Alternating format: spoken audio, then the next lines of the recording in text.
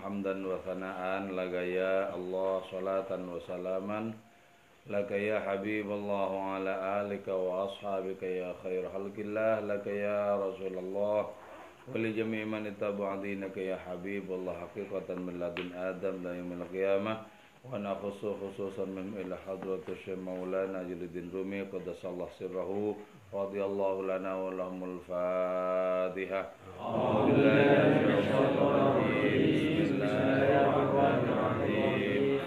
Alhamdulillahi rabbil alamin arrahmanir rahim maliki yaumiddin iyyaka na'budu wa iyyaka nasta'in ihdinas siratal mustaqim siratal ladzina an'amta 'alaihim ghairil maghdubi 'alaihim waladdallin amin. Taqarrubina ila Allah ta'ala li mahabbatina ila Rasulillah sallallahu alaihi wasallam لسلامتنا في الدين والدنيا والآخرة لقضاء ديوننا لقضاء حاجاتنا من أوج الدنيا والآخرة تيسير أرزاقنا حلالا طيبا مباركا كثيرا واسعا لصحة جسادنا وقلوبنا نشفى أمراضنا ظاهرا باطنا دفع البلايا والمحن والفتن والأمراض والأسقام ولمنافعنا لمصالحنا لأهل بيتنا وأولادنا وذرياتنا جوارنا أصدقائنا وجميع المسلمين والمسلمات والمؤمنين والمؤمنات الأحياء منهم والأموات والعز الإسلام والمسلمين بجودك يا الله بشفاعة نبيك يا الله ببركة أوليائك يا الله بأسرار الفاتحة.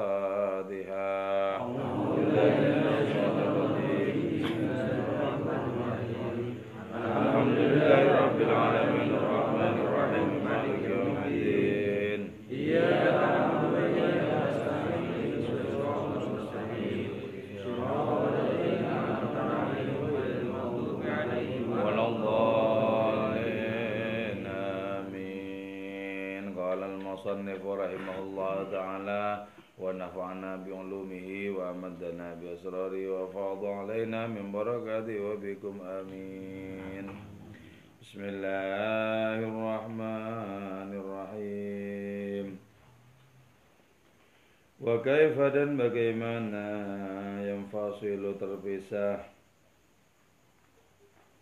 ainus sani apa inti dari perbuatan itu an-nafsus sani dari diri yang berbuat.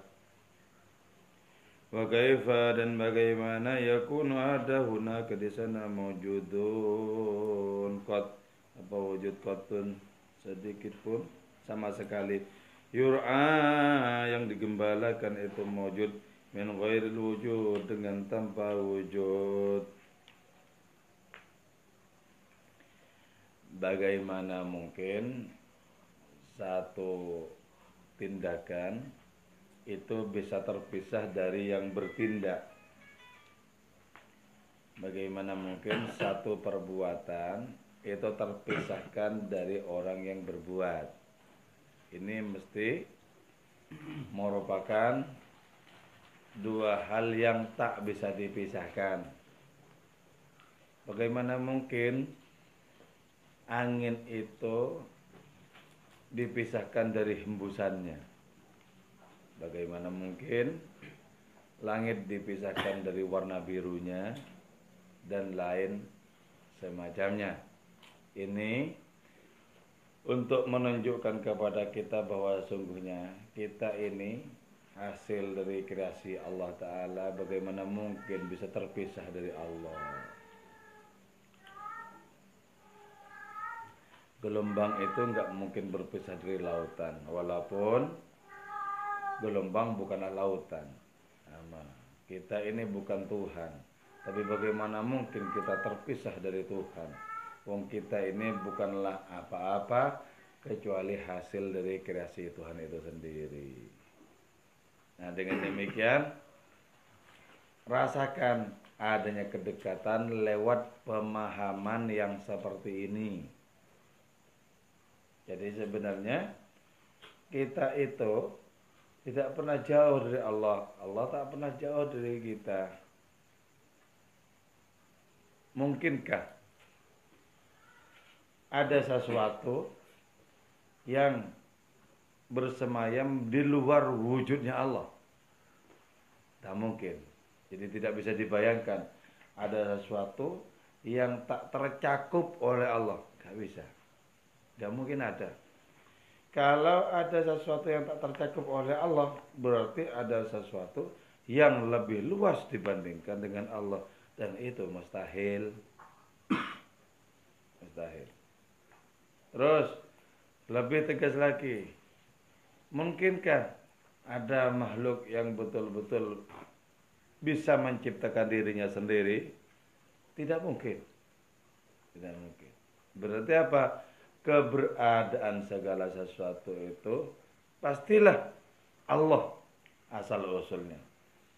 Keberadaan segala sesuatu secara hakikat pastilah Allah wujudnya.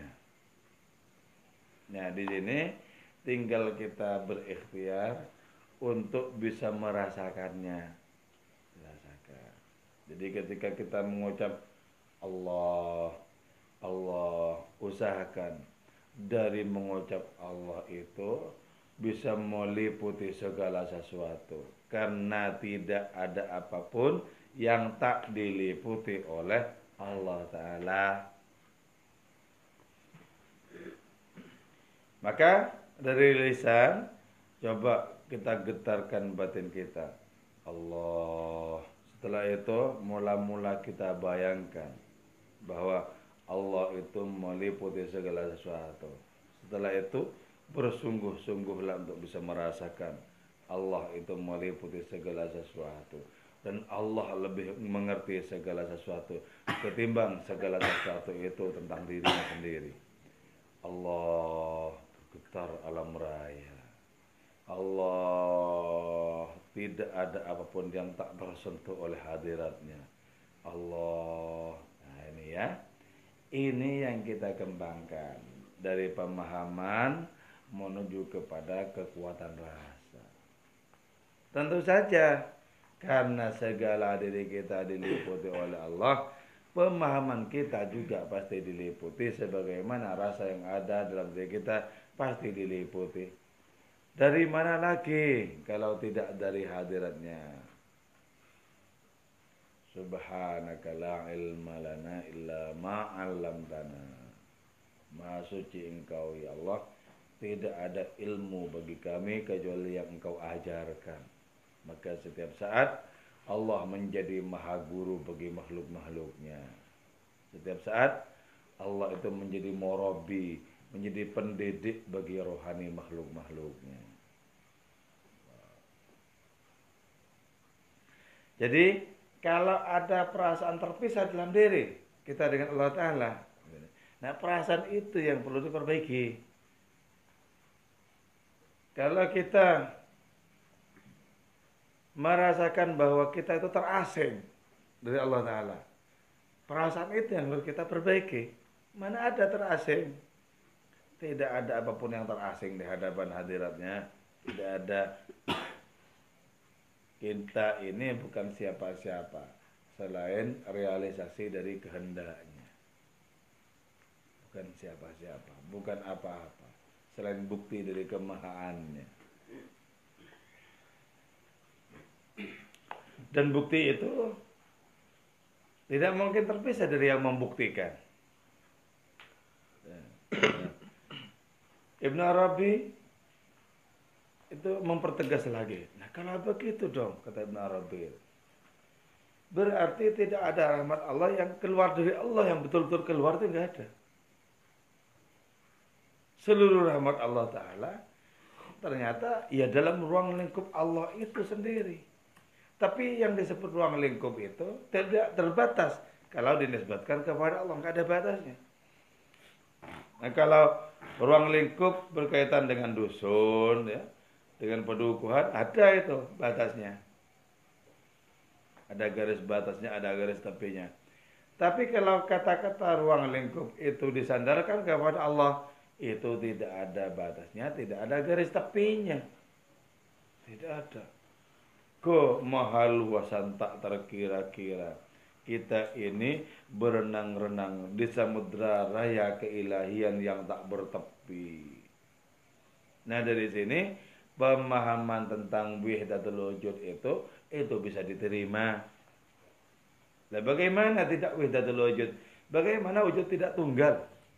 Wong segala-galanya itu dilingkupi oleh Allah, dan lingkup Allah tak bertepi adanya.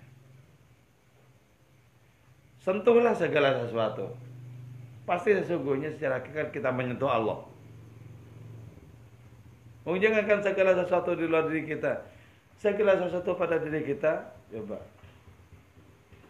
Apalagi, siapa lagi kalau secara hakikat bukan hadiratnya, bukan apa-apa, bukan siapa-siapa, Allah Ta'ala semata-mata. Jadi enggak mungkin ainus son'i yang fasilu an nafsis sani. Tidak mungkin sebuah ciptaan itu terpisah dari penciptanya. Enggak mungkin. Enggak mungkin. Maka olah rasa itu wajib terus-menerus kita lakukan. Terutama olah rasa dalam kaitannya dengan adanya penyatuan dengan Allah. Oke, kita bukan Allah. Tapi bisakah kita selain Allah? Enggak bisa. Enggak bisa. Kalau kita selain Allah, terus apa iya kita berada di luar Allah? Makin tidak mungkin. Makin tidak mungkin. Ya. Jadi orang-orang terpilih itu kekuatan rasa keilahiannya itu hebat, itu loh yang membedakan. Jadi sama-sama dilingkupi oleh Allah Ta'ala, cuma mereka itu merasa terus-menerus dalam kebersamaan dengan Allah Ta'ala, sementara yang lain mungkin juga termasuk kita merasa terasing dari Allah Ta'ala. Seolah-olah Allah itu berada di kegaibannya dan kita tak menyentuhnya, sehingga doa-doa seringkali terpanjat dalam keadaan kosong, zikir-zikir terucap di lisan kosong, seolah-olah Allah berada di antah berantah yang tak tersentuh oleh aktivitas ibadah kita, cuman seolah-olah itu sebenarnya.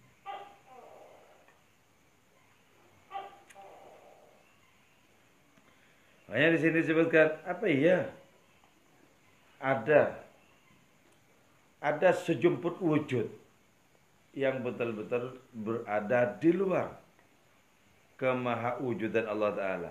Gak mungkin ada, gak ada.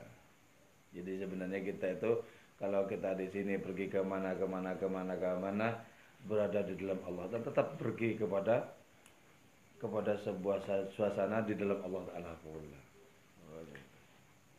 Jadi Allah yang tunggal itu bergemuruh dengan keanekaragaman yang tak terhingga. Tapi keanekaragaman itu yang tak terhingga itu hakikatnya tunggal jua. Allah Ta'ala semata-mata. Jadi kemana kita akan mencari Allah? Jangan kemana-mana. Di mana kita berada, di situ kita sesungguhnya berada pada kebersamaan dengan Allah. Jangan membayangkan mencari kemana. Karena Allah itu sesungguhnya meliputi segala sesuatu. Tidak ada satupun partikel, tidak ada satupun entitas yang di situ kosong dari kehadiran Allah Ta'ala. Tidak ada. Bagaimana, yakin dengan kebersamaan ini? Ayo, jangan wajah-wajah kosong yang ditampakkan. Yakin bisa merasakan ini? Nah, pertaruhan kita itu di keyakinan dan rasa, jangan kosong. Karena itu fokuskan diri kita pertama-tama lewat zikir, tak kunjung merasakan, tapi terus zikir dihantam-hantamkan. Baca apa saja yang nikmat kita baca, apa saja, baca Al-Quran, baca sholawat, baca zikiran, wiridan, baca apa saja, untuk bisa mempertajam dan menghaluskan hati kita. Terus begitu, lama-lama kita masuk ke dalam luasnya renungan, coba belajar merasakan, jangan kosong. kebersamaan dengan Allah, dengan diri kita tanpa jeda, tanpa jeda. Hand kosong. Di mana-mana kita sesungguhnya senantiasa berada dalam Allah itu sendiri, dan kita ditimang-timang dari waktu ke waktu, dimanjakan dari hari ke hari, terus dikirim kepada kita adanya karunia-karunia itu, dan tidak perlu jauh-jauh Allah mengirimnya, karena kita juga berada di dalam hadiratnya itu sendiri. Apa yang tidak mungkin sangat mungkin. Tuhan kita maha segala-galanya. Jadi kalau begitu, akhirat bukanlah di mana-mana kecuali di sini juga. Sama, kita yang masih hidup, di manakah kematian? Tidak di mana-mana, di sini juga. Sebab apa yang disebut di mana dan kesannya jauh, itu sebenarnya tetap saja berada dalam ruang lingkup Allah Ta'ala itu sendiri. Kemanapun engkau pergi, ila aina ta'zim, ila aina madhabta jalasta fi qulubina. Kau hendak kemana, kata puisinya Maulana Rumi ya, dalam kitab Rumi itu. Kemanapun kau pergi, kau tetap berada dalam hatiku. Mau kemana? Jadi kita mengukur ruang kemana-mana itu tetap saja berada dalam diri Allah Ta'ala. Gak mungkin kemana-mana. Gak mungkin kemana-mana. Sambil dirasakan sendiri ya. Kalau bisa setiap kata-kata langsung diresapi dengan rasa. Sehingga pada akhirnya pengajian ini bukan pengajian kata-kata, tapi kenyataan dalam wilayah rasa. Selama pengajian masih kata-kata, itu berarti masih jauh dari merasakan Allah Ta'ala.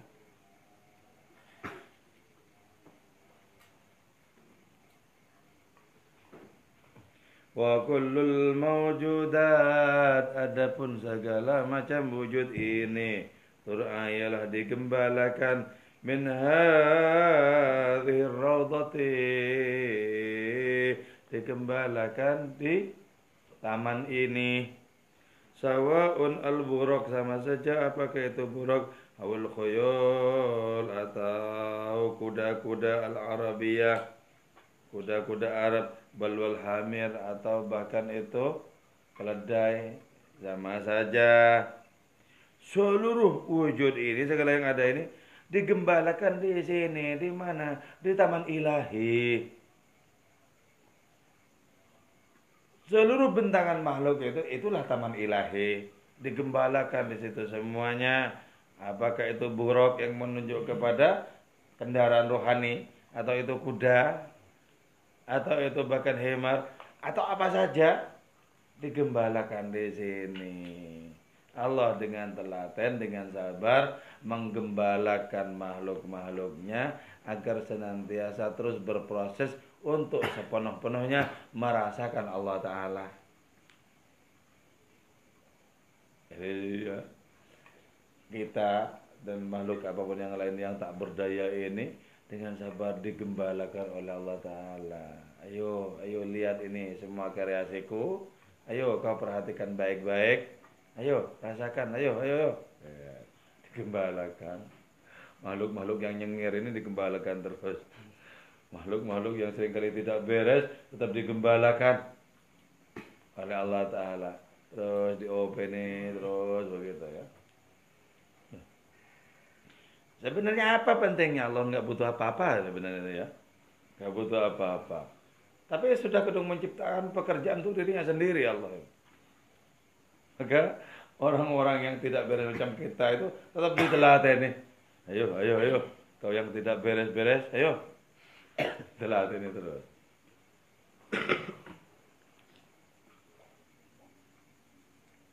Coba apa yang kita saksikan selain Allah Ta'ala? Nggak ada. Betul-betul tidak ada. Jangan percaya ada sesuatu yang betul-betul lain dari Allah. Jangan ada. Tidak akan pernah ada itu selamanya. Tidak akan pernah ada. Maka kalau begitu ya kesadaran kita itu merasa dalam Allah, merasa dilingkupi. Jadi sehingga ketika sholat itu kita bisa merasakan depan belakang kita ya Allah, kanan kiri kita ya Allah. Bahkan diri kita, siapa lagi sebenarnya secara hakikat. Jadi tak pernah merasa terasing, tak pernah digebuk oleh kesepian.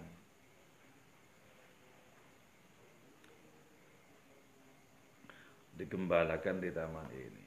Tapi, lakin akan tetapi al-jawadul a'ma, kuda yang buta, digembalakan bi'ama dengan buta juga. Ya. Kuda di sini menunjuk tidak kepada binatang itu, tapi menunjuk kepada manusia. Kenapa? Manusia yang buta, yang tak kunjung menyaksikan Allah, yang tak merasakan Allah Subhanahu wa taala, itu digembalakan dalam keadaan buta. Bagaimana mungkin, ya? Bagaimana mungkin tidak menyaksikan Allah, tidak merasakan Allah, padahal tidak ada apa-apa yang di situ Allah tidak hadir, tidak ada. Kuda-kuda yang buta itu digembalakan dengan penglihatan yang masih tertutup. Si penggembala bilang, ayo lihat, ayo saksikan, yuk lihat saksikan. Betapa banyak kuda-kuda itu hanya fokus kepada nafsunya sendiri sehingga tak kunjung bisa menyaksikan. Tak kunjung menyaksikan adanya apa? Adanya padang luas penggembalaan alam raya. Tak kunjung menyaksikan.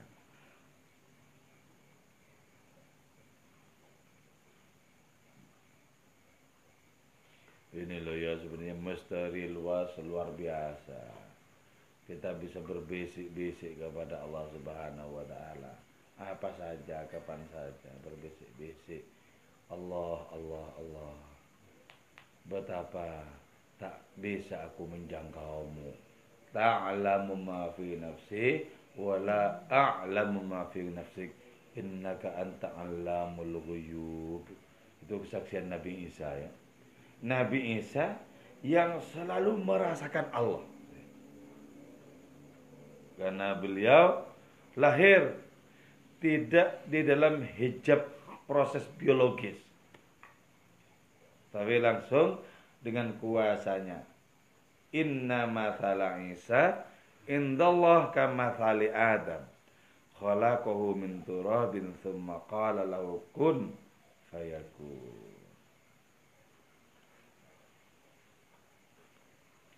Ya, merasakan Allah terus menerus Nabi Isa itu. Tapi juga tak bisa menjangkaunya. Karena tak bisa menjangkaunya, beliau kemudian bersabda, ta'lamu ma fi nafsi. Engkau maha tahu apa yang ada dalam diriku ya Allah. Wala a'lamu ma fi nafsik. Dan aku tidak tahu yang ada pada dirimu. Innaka anta 'allamul ghuyub. Engkau betul-betul maha mengetahui segala yang gaib. Bahkan di hadapan Allah, apa yang disebut gaib tidak ada. Dan bagaimana gaib di hadapan Allah? Oh, Allah pasti mengetahui secara gamblang kok segala sesuatu itu. Gaib itu dinisbatkan kepada keterbatasan kita untuk memahaminya, untuk mengetahuinya. Gaib. Bagi Allah Ta'ala, mana ada yang gaib? Tidak ada apapun yang tersembunyi di hadapannya. Tidak ada apapun yang akan tetap sebagai rahasia di hadapannya. Tidak ada. Tidak ada. Ini kalau diberkati oleh Allah Ta'ala, tetap sebagai sebuah pemahaman, kadang sok langsung merasakan. Makin intens merasakan itu, tanda-tandanya kita makin merasakan kemahadekatan Allah. Kita menoleh dalam konteks pemahaman dan merasakan seperti ini, kita menoleh kemana-mana tidak menemukan siapa-siapa selain Allah memang. Jadi real itu yang disebut dengan fa'ina ma'tuwallu fasamma wajhullah, itu nyata, konkret itu. Kau hadapkan dirimu kemana saja, tidak ada siapa-siapa selain wajah Allah Ta'ala di situ. Tidak ada siapa-siapa. Ya. Kuda yang buta itu kebutaan itulah yang menjadi penghalang untuk menyaksikan Allah Ta'ala. Jadi gambaran itu gambaran tentang orang-orang yang sesungguhnya tergenang di dalam Allah, tapi tak kunjung merasakan dan tak menyaksikan Allah itu meliputi diri mereka. Kuda-kuda yang buta itu akan terus digembalakan dengan kebutaannya. Gembalakan dengan kebutaannya. Wala yara, dan tidak menyaksikan itu kuda buta ar-raudhata kepada adanya taman keilahian ini. Taman keilahian membentang sedemikian luasnya, sedemikian indahnya, kok enggak bisa menyaksikan ya? Hidup ini adalah sepenuh-penuhnya gemuruh taman keilahian loh ya. Hidup ini kok enggak bisa menyaksikan? Nah, di sini pentingnya kita itu terus melatih diri, mempertajam penglihatan agar Allah yang maha nyata itu bisa kita saksikan, tak terhijab oleh berbagai macam tedeng aling-aling. Bisa merubah persepsi bahwa sesungguhnya kehidupan ini adalah taman keilahian. Ya, dirubah. Jadi pemahaman-pemahaman baru masuk itu untuk apa? Menggantikan pemahaman yang lama. Oh, digantikan sekaligus belajar untuk bisa merasakan adanya pemahaman yang baru seperti itu. Yang jelas tak mungkin orang sekelasnya Maulana Rumi itu menuliskan sesuatu tanpa lahir dari pengalaman. Untuk apa? Mau nulis dongeng? Ngapain nulis tanpa berasal usul dari pengalaman? Ngarang itu namanya. Orang sekelas beliau itu bagaimana mungkin ngarang mengada-ada sesuatu yang tak dirasakan? Kalau begitu maka sudah musnah dari dulu Matsnawi ini mestinya. Kalau hasil karangan. Kalau bukan dari pengalaman rohani, musnah. Karena itu ya, Muhammad Iqbal menyatakan bahwa Maulana Rumi itu bukan nabi, tapi memiliki kitab kenabian. Jadi apa? Karya-karyanya itu memiliki nilai-nilai profetik, nilai-nilai kenabian, sehingga bersanding bersama hadis terus mengarungi waktu demi waktu. Ketika buku-buku yang lain sudah musnah karena tidak lahir dari pengalaman rohani, kitab ini tetap bertahan. Itu yang kemudian menjadikan orang seperti Syekh Farduddin Attar, gurunya Maulana Rumi, mengatakan kemudian, kelak di antara kalian wahai pembaca kitabku, mungkin di antara kalian menyaksikan kiamat, alam semesta huru hara, langit dan bumi hancur. Kau saksikan puisiku ini akan tetap utuh adanya. Karya kata dia.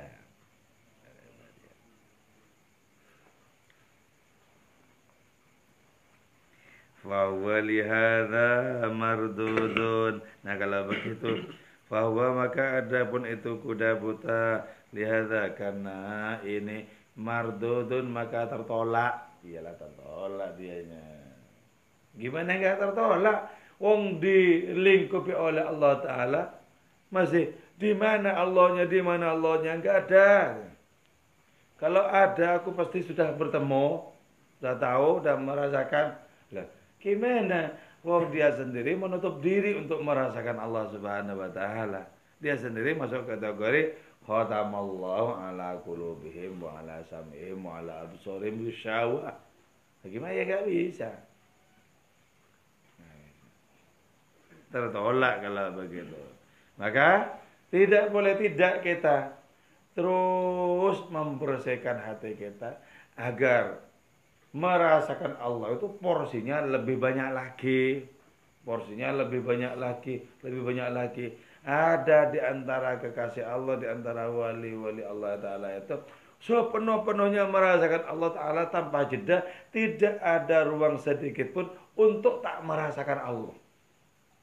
Tidak ada. Sementara kita sendiri ini masih kerja keras untuk membebaskan diri dari lupa kepada hadiratnya. Coba ingat dengan zikir, lupa lagi. Coba ingat dengan zikir, lupa lagi. Hingga hari-hari berlalu, seringkali hati ini dilingkupi oleh lupa kepada hadiratnya. Kalau suatu hari bisa merasakan, maka rasa itu akan membuat hubungan kita dengan Allah Ta'ala lebih lama bertahan. Kalau suatu hari kita bisa musyahadah, bisa menyaksikan, maka musyahadah itu menjadikan diri kita tak memerlukan zikir lagi, karena musyahadah di atasnya zikir. Kalau terus-menerus kita menyaksikan, untuk apa menyebut-nyebut lagi? Menyebut tandanya masih jauh antara kita dengan yang disebut. Gitu ya. Banyak tidur. Seringkali nggak ngaji, kalau ngaji telapas tidurnya kebanyakan. Mestinya kalau mau tidur di sini, nanti pasti dibangun nih. Jadi habis tarawih tidur di sini. Ini besok malam penutupan ya. Karena jangan terlewatkan lagi. Besok malam penutupan. Semoga tidak berjumpa tahun depan. Maksudnya apa? Nah, berjumpanya di kajian rutin di bulan Ramadan, setiap malam Jum'at ngaji Matsnawi, setiap malam Minggu ngaji diwannya Al-Halaj ya. Yang hekam tuh versi lama, berarti udah lama nggak ngaji.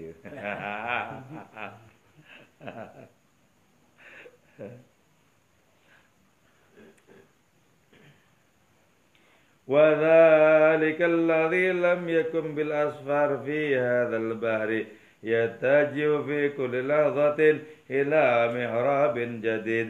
وذلك الذي ada orang itu lam yakum yang tidak tegak itu alladzi bil asfar dengan perjalanan-perjalanan fi hadzal bahri dalam samudra ini. Yatajihu menuju itu alladzi fi kulli lahzatin dalam setiap saat ila mihrabin jadidin kepada adanya mihrab yang baru. Ini apa? Di dalam kehidupan ini banyak orang-orang yang membiarkan diri tidak menempuh proses untuk merasakan Allah. Ini yang disebut dengan alladzi lam yakum bil asfar, tidak melakukan perjalanan. Nah, biarpun kita berada di dalam ruang lingkup Allah, kita mesti melakukan perjalanan rohani. Dari apa? Dari tak merasakan ke merasakan, dari tak musyahadah, tak menyaksikan menuju menyaksikan. Apa itu wujudnya? Proses-proses itulah sesungguhnya perjalanan rohani. Proses. Jadi ada orang-orang yang tak peduli apakah mereka itu mau memproses diri untuk dekat, untuk merasakan atau tidak, tak peduli. Itu orang-orang yang agnostik, tidak mau tahu dengan adanya berbagai macam perjalanan rohani. Nah, kalau tidak melakukan perjalanan apapun dalam dunia ini, di samudra rohani ini, maka setiap saat dia akan fokus kepada sesuatu yang baru. Artinya apa? Tertarik ke ini, setelah itu pindah ke situ, ke sini, ke situ, ke sini, ke situ, dan tak pernah kunjung tertarik kepada Allah Ta'ala. Jadi artinya apa? Itu yang disebut dengan mihrabnya selalu baru. Mihrab itu apa? Mihrab itu sebenarnya tempatnya imam sholat sebenarnya ya. Cuma bagi orang yang tidak peduli apakah dia akan mendekat kepada Allah atau tidak, yang penting bagi orang seperti itu punya mainan baru, punya kesenangan baru. Senang ini, setelah itu lama-lama jelek, pindah ke sini, ke situ, dan tidak pernah tertarik untuk senang kepada Allah Ta'ala. Itu yang disebut dengan mihrab yang baru. Jadi hidupnya seolah-olah berarti karena ada yang ditekuni, padahal tidak, karena tak pernah menekuni Allah. Ya, tak pernah menekuni Allah. Jadi dalam hidupnya itu senang ini, terus untuk menikmati, setelah itu pindah senang yang lain, tak pernah kepikiran bagaimana caranya jatuh hati kepada Allah, bagaimana rasanya senang kepada Allah, nggak pernah kepikiran. Jadi orang seperti itu kiblatnya berubah-ubah tergantung arah angin. Berubah-ubah kiblatnya. Seakan-akan berbagai macam kesenangan di dunia ini itu harus dicicipi semuanya. Ini itu. Bagi dia itu semuanya penting. Penting. Tapi bagi Allah Ta'ala nggak ada yang penting itu sebenarnya. Nggak ada penting. Kenapa orang seperti itu sudah betul-betul termakan oleh permainan yang diciptakannya sendiri. Jadi Allah Ta'ala padahal ya menciptakan macam-macam ini sebagai ujian, sebagai jebakan. Malah dia masuk berkali-kali dalam jebak yang senantiasa baru. Setelah kejebak ini, keluar kejebak itu.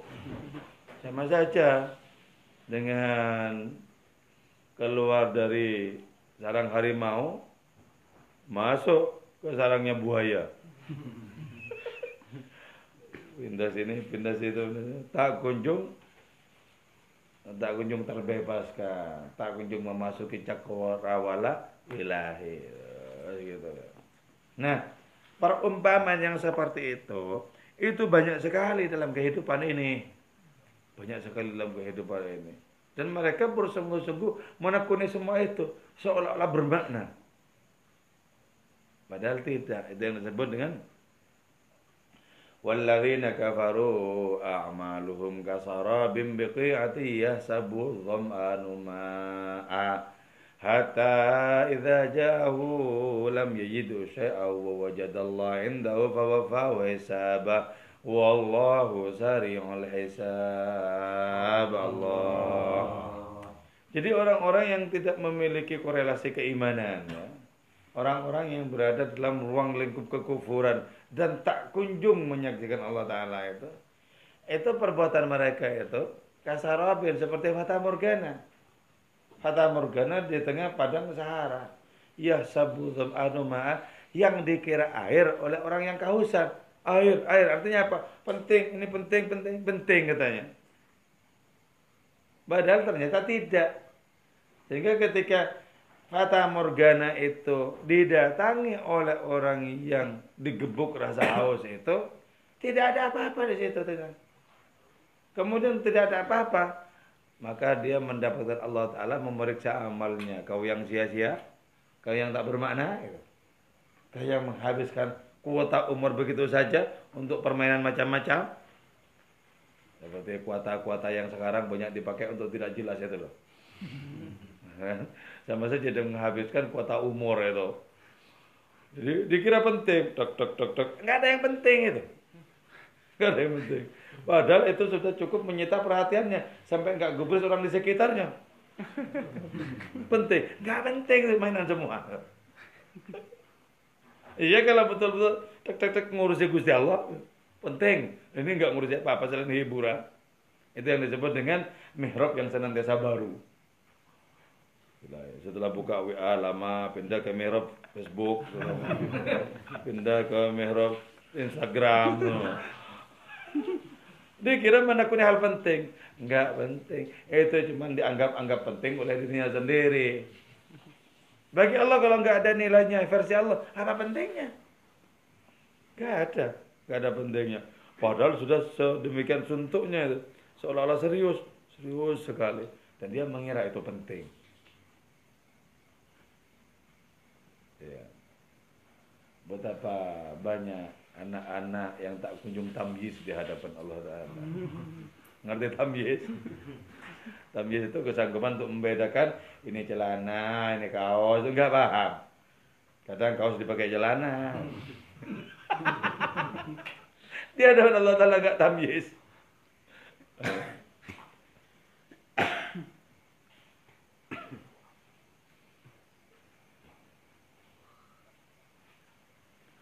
Bila sudah begitu, bahwa adapun itu orang yang tidak melakukan perjalanan rohani itu loh, yasrabu, ialah minum itu orang al-maleh, meminum air yang pahit, dari saking asinnya pahit, minal bahril azbi, dari samudra yang tawar.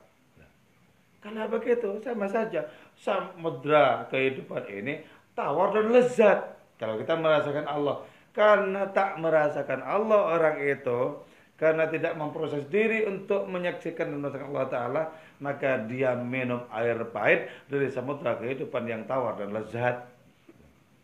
Ini tawar dan lezat loh. Kok mendapatkannya air pahit?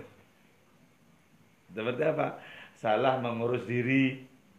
Salah mengurus diri.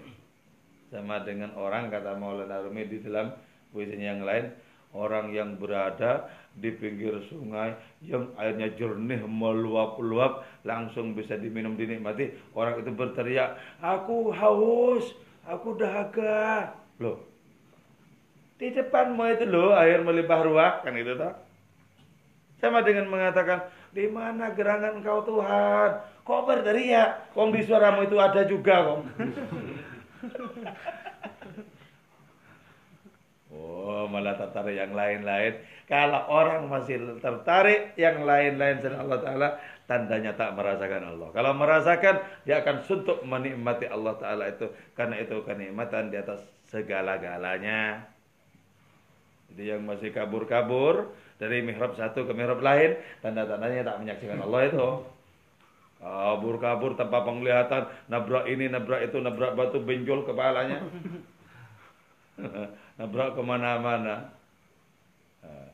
Itu berarti tak merasakan Allah. Orang yang sudah merasakan Allah Ta'ala tak mungkin punya pilihan yang lain. Tak mungkin. Mana ada yang lebih memukau dibanding Allah? Mana ada yang lebih menarik dibanding Allah? Gak ada. Gak ada. Nah kalau begitu nanti sama dengan orang ini yang minum air pahit dari samudra kehidupan yang lezat. Aneh toh. Samudranya ini berisi penuh dengan air kelezatan, kok malah dapat yang pahit? Dapat di mana itu? Hidup ini sepenuh-penuhnya berisi dari Allah Ta'ala, kok mengatakan Allah itu di mana? Nah, gimana toh ya? Orang-orang yang penuh dengan kesangsian hidupnya.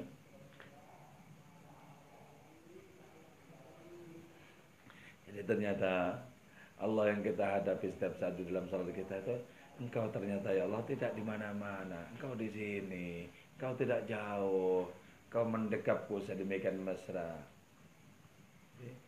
Langkah-langkahnya itu rasanya Allah. Ya. Moga-moga bisa merasakan ini ya, sehingga tidak kabur-kabur mencari idola yang lain, tidak kabur-kabur mencari mihrab yang lain-lain, tidak sentuh untuk sesuatu yang sungguhnya ditertawakan oleh Allah. Kau kira itu penting apa? Jangan cuman menganggap penting padahal tak bermakna apapun di hadapan Allah Ta'ala. Enak banget kok ini. Jadi kalau sudah di wilayah rasa itu sudah tidak mungkin berpaling kepada yang lain. Yang masih mencari mihrab-mihrab baru itu karena kehidupnya masih dirundung kebingungan tak terkira-kira. Itu ibaratnya masih seperti kuda yang buta. Hatta asaba, hingga menimpa kepada itu orang al-ma'ul malih, apa air yang asin itu, bilhema, di dalam kemah. Hingga walaupun orang itu berada dalam rumahnya, berada di kemahnya, tetap saja orang itu hanya bisa mendapatkan air yang pahit. Jadi orang lain dilingkupi oleh air yang lezat, orang ini merasakan seluruh air yang ada itu pahit. Sama dengan misalnya orang yang sudah musyahadah, enak sekali ini hidup ini, kita merasakan Allah Ta'ala di mana-mana. Nah sementara yang tak merasakan, di mana gerangan hidupku susah begini. Wong di hadapannya itu, di sekitarnya itu, di kanan kiri belakang depannya itu banyak sekali pepohonan itu menjulurkan buah-buahnya yang ranum. Ini aku bisa menyegarkan, kata buah-buahan itu. Tapi orang ini berteriak, aku lapar, tenggorokanku kering gitu. Penuh kayak gini ini, penuh Allah Ta'ala. Bergeraklah, kita bergerak di dalam Allah Ta'ala. Berkata-katalah, kita berkata-kata dalam Allah Ta'ala. Dan kata kita tidak pernah keluar dari Allah Ta'ala itu sendiri. Ya.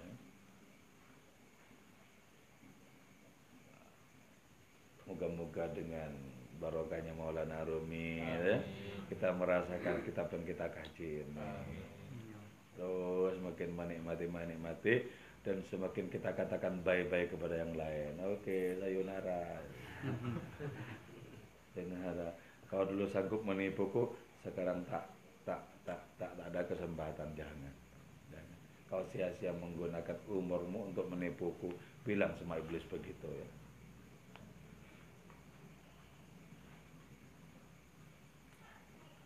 Wa yaqulu lahul bahru, dan menyatakan lahu bagi itu orang al-bahru apa samudra,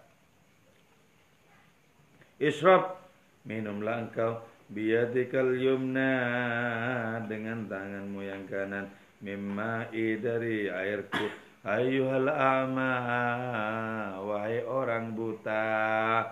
Sampai samudra kehidupan yang lezat ini, yang nikmat karena merasakan Allah Ta'ala ini, samudranya itu bilang, coba minum pakai tangan kananmu, wahai orang buta. Ayo minum pakai tangan kanan. Dari dulu pakai tangan kiri terus. Tangannya setan katanya. Ayo minum pakai tangan kanan. Artinya apa? Niatkan untuk merasakan apapun itu, niatkan untuk semakin menambah kebaikan. Untuk semakin menambah kebaikan. Ayo minum airku ini dengan tangan kananmu, hatta tastariddal basara, sehingga menjadi sanggup mengembalikan kau al-basar kepada penglihatan. Ayo minum dengan tangan kananmu agar butamu itu sembuh, agar kau bisa menyaksikan. Oh, Gusti Allah Ta'ala ceto welo-welo begini. Gusti Allah Ta'ala begitu gamblang, begitu nyata itu. Kok kemudian masih terpicing-picing di mana gerangan Gusti Allah? Datang ke masjid gak ketemu Gusti Allah. Kalau ke masjid saja gak ketemu, apalagi ke pasar. Makin tidak ketemu. Itu. Kalau di tarawihan gak ketemu Gusti Allah, apalagi di dangdutan.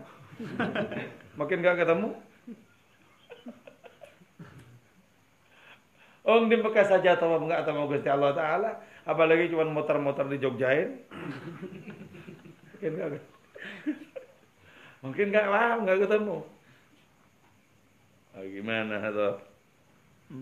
Ayo minum, kata samudra yang airnya lezat itu, samudra kehidupan ini, kenyataan.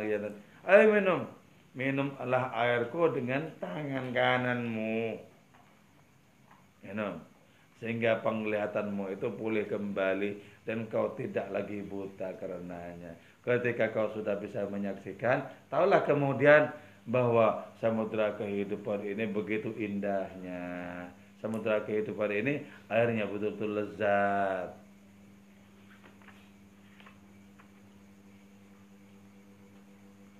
Terus wal yadul yumna, adapun tangan kanan, apa maksud tangan kanan itu?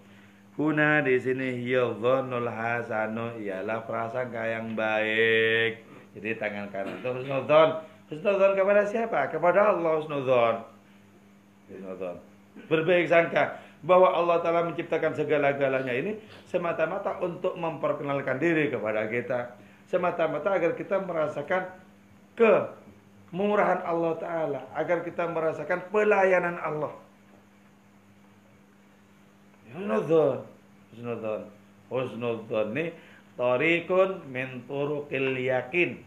Husnudzon itu adalah salah satu jalan untuk menuju keyakinan. Jadi Allah itu menciptakan segala-galanya ini tidak sia-sia. Itu diperuntukkan bagi kita agar kita semakin kenal hadiratnya. Menciptakan semuanya ini. Jadi kalau sudah husnudzon, berarti kita minum dengan tangan kanan. Kalau sudah minum dengan tangan kanan, akan kembali lagi penglihatan kita. Sehingga kita bisa menyaksikan kemahaan Allah itu berdebur-debur dalam kehidupan ini. Jangan bikin semangat. Jangan mau digocok oleh kantuk. Telet-telet begitu, begini bisa menyaksikan. Coba, tek-tek-tek-tek. Indro gitu. Nanti dro.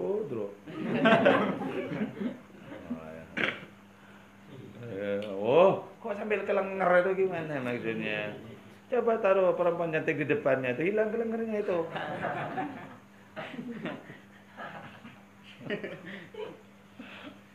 Kelenger. Nikmati coba. Minum dengan tangan kananmu biar hilang dahagamu. Seger ya Allah. Lawan itu setan-setan kantuk, kelenger dan semacamnya itu. Itu yang sudah sekian lama memperdaya kita.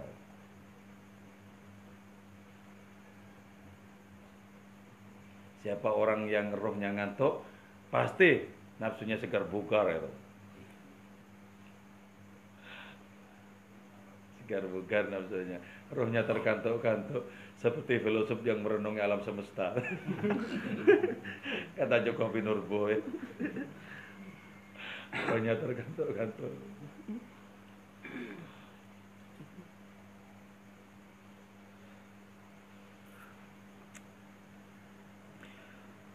Wa walladhi ya'lamu min aina yata'atal khairu wa syarruh. Fawa adapun itu orang yang sudah minum dengan tangan kanan itu, yang sudah bersunudzon kepada Allah Ta'ala itu, alladhi ya'lamu ialah mengetahui itu, alladhi min aina dari mana yata'ata datang al khairu apa kebaikan wasyarru dan keburukan. Jadi kalau begitu, dari mana datangnya keburukan itu ya? Kalau semua yang ada ini adalah samudra keilahian yang sangat lezat. Terus keburukan dari mana datangnya? Dari penglihatan yang tertutup. Ini keburukan. Sama dengan dari mana datangnya air yang asin itu? Karena penglihatan tertutup ini. Sehingga tidak merasakan Allah Ta'ala. Di situ muncul. Karena itu sebenarnya keburukan itu tidak ada. Keburukan itu cuma sebuah aksiden, yaitu tanggapan terhadap adanya orang yang tidak mau melihat kenyataan ilahi. Muncul itu keburukan. Jadi keburukan itu bukan dari sananya. Keburukan itu sama dengan gelap itu bukan dari sananya. Gelap karena kita mengingkari cahaya. Keburukan karena kita nggak doyan kebaikan. Makin tidak doyan makin dikeprok oleh keburukan. Makin tidak doyan kebaikan itu. Misalnya kebaikan ini enggak, itu enggak, sehingga serba tidak dalam kebaikan, dikeprok sama keburukan. Tapi coba sebaliknya, kebaikan ini mau, sehingga tidak ada peluang untuk keburukan. Keburukan cuma bayang-bayang yang palsu kok sebenarnya itu. Jadi, dari mana datangnya keburukan? Dari penolakan manusia kepada kebaikan, datang di situ keburukan. Dari mana datangnya kegelapan? Dari penolakan manusia terhadap cahaya. Allah yang maha cahaya meliputi segala sesuatu. Ketika ditolak, kelamlah kehidupan orang itu. Makanya di sini disebutkan, ayo minum airku ini, kata samudra, dengan tangan kananmu. Nanti penglihatanmu akan pulih. Penglihatanmu akan pulih. Jadi gitu ya. Nabi Yakub itu berpisah dengan putra tercintanya, dengan Nabi Yusuf. Terus diratapi, menjadikan Nabi Yakub itu pedih, menangis, sampai akhirnya buta. Nabi Yakub itu buta. Ketika sekian lama berpisah dengan anaknya, menjelang saat-saat perjumpaan kembali itu, Nabi Yusuf mengirimkan bajunya. Apa kata Nabi Yusuf? Letakkan di wajah ayahku, nanti akan bisa melihat kembali beliau itu. Fartadda basira. Jadi ketika baju Nabi Yusuf itu diletakkan di dekatnya Nabi Yakub, di depannya Nabi Yakub, itu kembali lagi penglihatannya itu.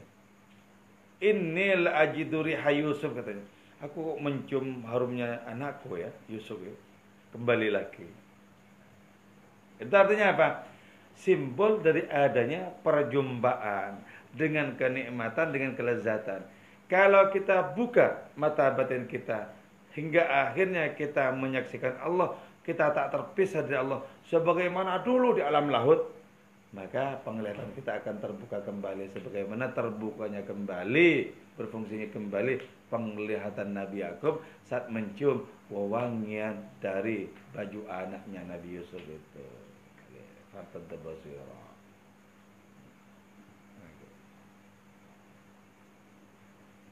Jadi sampai akhirnya kita tahu dari mana keburukan datang, dari mana kebaikan.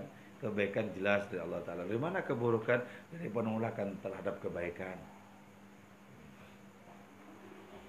Jadi kalau orang itu sibuk dengan kebaikan, apalagi sibuk dan nikmat menyaksikan Allah Ta'ala, maka peluang semakin tidak ada untuk keburukan. Karena innal hasanat yudhibna sayyiat. Kebaikan itu bisa melenyapkan keburukan. Tapi hati-hati kalau belum kokoh itu. Wa kadzalika sayyiat yudhibna shalihal a'mal. Keburukan juga bisa melenyapkan kebaikan. Karena itu jangan coba-coba tak cicipi sedikit ya. Nanti ketagihan siapa yang mau narik dari situ kalau ketagihan. Jadi jangan main cicip-cicipan. Tak cicipi katanya biar tahu lezatnya istighfar kepada Allah Ta'ala. Woi, jangan berakrobat ya di situ. Nah, ini bukan tempatnya tukang sulap ya.